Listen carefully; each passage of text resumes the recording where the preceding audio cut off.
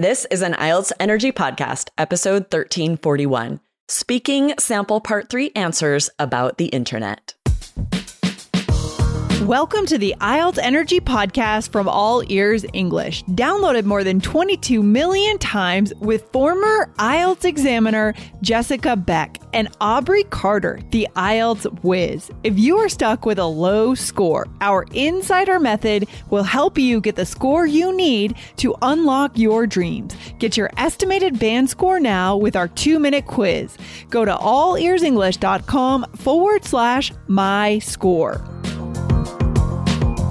How do you have to change the way you speak on IELTS Part 3? It's important to know what the examiner is looking for here, and today we'll tell you what that is. Listen in as we give you sample Band 9 Part 3 answers about the internet, and remember to take notes.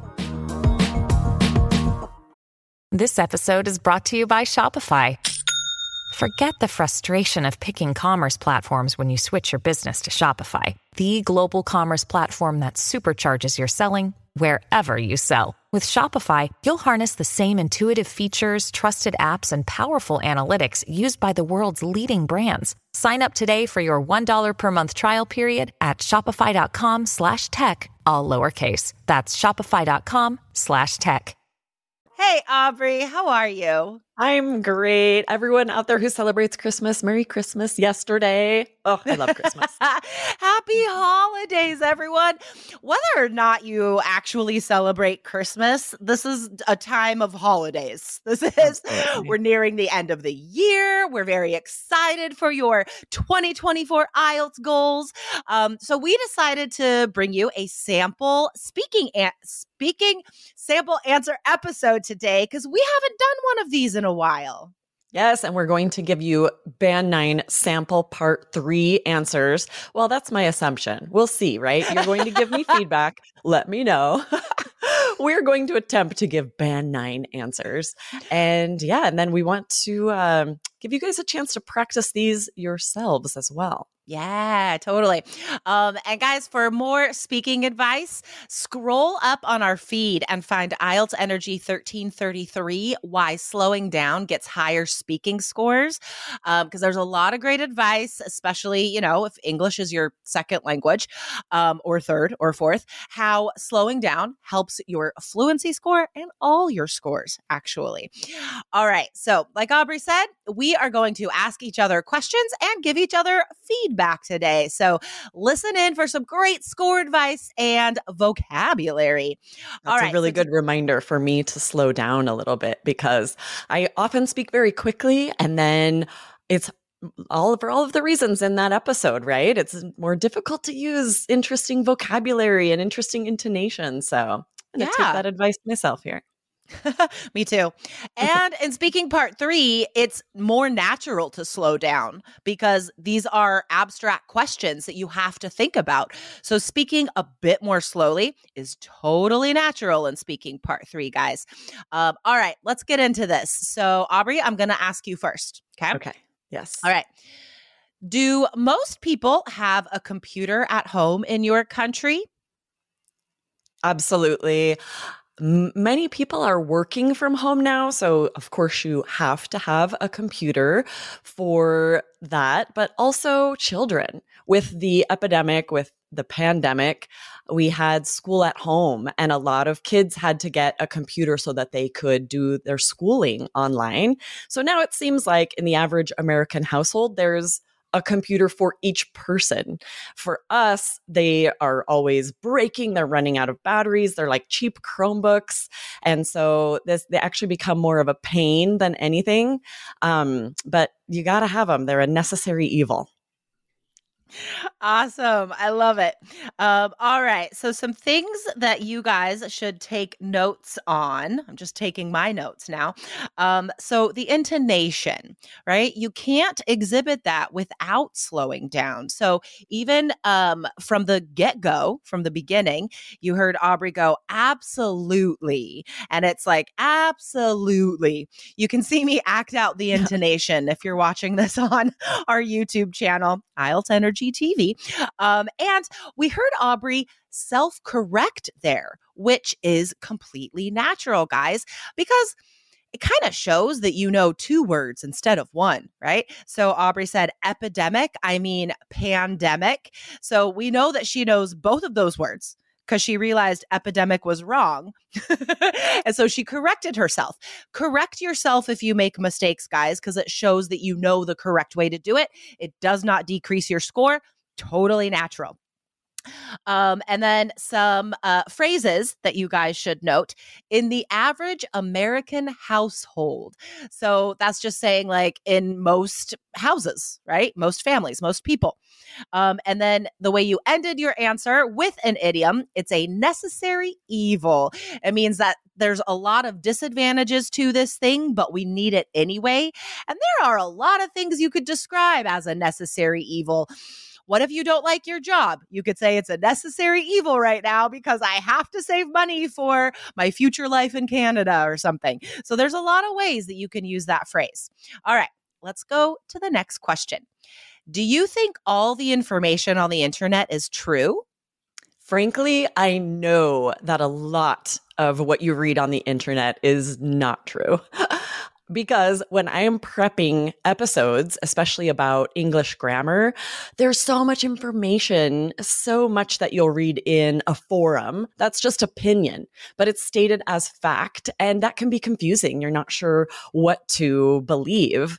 And I feel like in general, if you Google something, that's going to be true. You can check the sources, you can check your resources. But when you're looking at a forum, odds are it's not true. It's someone's opinion. Awesome. Awesome. Agreed 100%. All right. So again, intonation and stress. This would be a great episode to listen to a couple times and mimic our answers so you can practice that natural English rhythm, the ups and downs, the word stress. Frankly, I know that a lot. Like I was so good. And then a great idiomatic phrase there, odds are. So that's like saying probably, right? Very easy to use. Anytime you say probably, you could be like, odds are that's correct, or whatever, however you're saying probably, because that's all it means.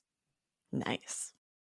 All right, Jessica, are you ready? I'm going to ask you. I'm dancing for people on YouTube because I'm excited. Okay. Don't miss it, right? If you're not watching on YouTube, you'll have to go check out Jessica's fun dance there. That's my IELTS speaking part 3 dance. Okay, nice. I'm ready.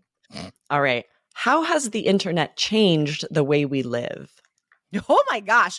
Well, the better question would be, how has it not changed the way we live? If you contrast our lives before the internet and after the internet, which my generation, Gen X, I think I am, we're like this special border generation where we have permanent formed memories of existing before the internet. I saw this meme on Instagram the other day that summed it up. It said, if you're a kid from the 90s, this is what you did. I'm waiting at the bus stop. I'm going to stare at my shoes for a while. I'm waiting in line at the coffee shop. I'm going to stare at someone else's shoes for a while. And it was just whole thing pointing out that like anytime we are waiting for anything today, we are on our phones. And think of how much of our day is spent on these little devices with our head in these little screens and not in the world around us. And so, yeah, I mean, a large percentage of the day was spent differently before the internet. Oh, so good. Fantastic. I love how you started that answer saying, oh my gosh, the better question is, how has it not changed? This is so native and natural. If we really vehemently believe something is a good yes, word. We'll say this, right? The better question is, how is that not the case? Ooh, so good. So guys, go back and listen to that. This would be excellent to practice to answer when you really strongly believe something. So good. And then just so much really high level vocabulary talking about our permanent formed memories, but really interwoven with personal examples. Jessica's describing a meme, and it's so interesting because we get questions often about part 3. Should I be sharing personal examples? And Jessica's answer here is really good evidence of yes, right? Share personal examples. It brings out so many interesting details and so much high-level vocabulary. So that was great. And then a couple of phrases that you guys should definitely practice using in your speaking answers.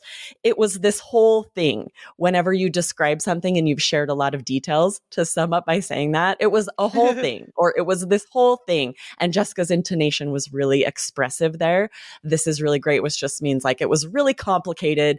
There was a lot that went into it. You're sort of summarizing by saying, not going to share all the details. It was a whole thing. And then saying, think of how much we do this. I love this to add to any answer whenever you're sharing that something happens a lot with that very expressive intonation, to say, think of how much we do that. So good. Thank you. All right. One more. Last question. Do you think the internet is safe for children to use unsupervised?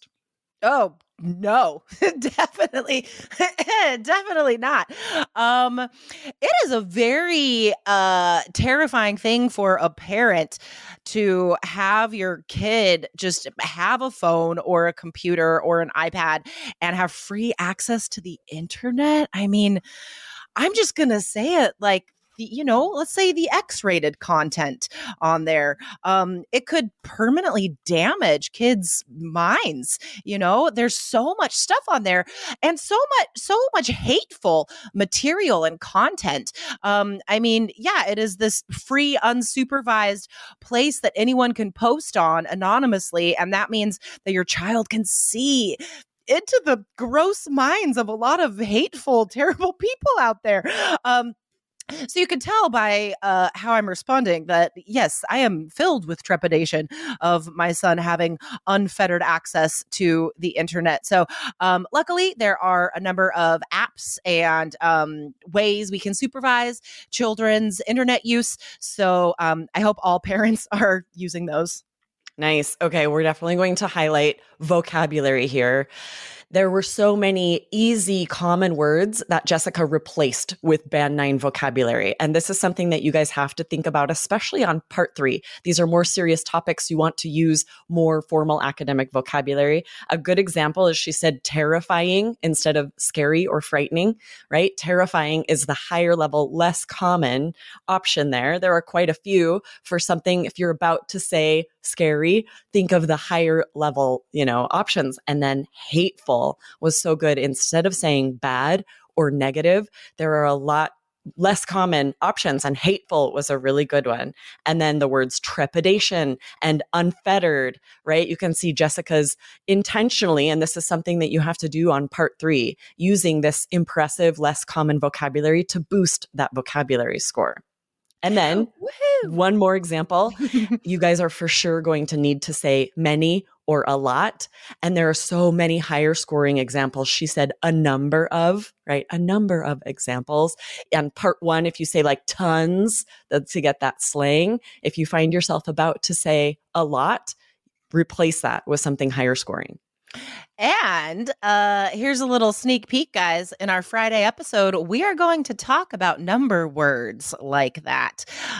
So stay tuned for our Friday episode, guys. So again, listen to this episode today a couple times and try to mimic the way that we are talking, because it is more expressive. We're trying to get that high score, and that's what you guys have to do. You can't just talk like you normally do. You can tell that we change the way we talk when we're doing sample answers. So do listen a couple times, guys.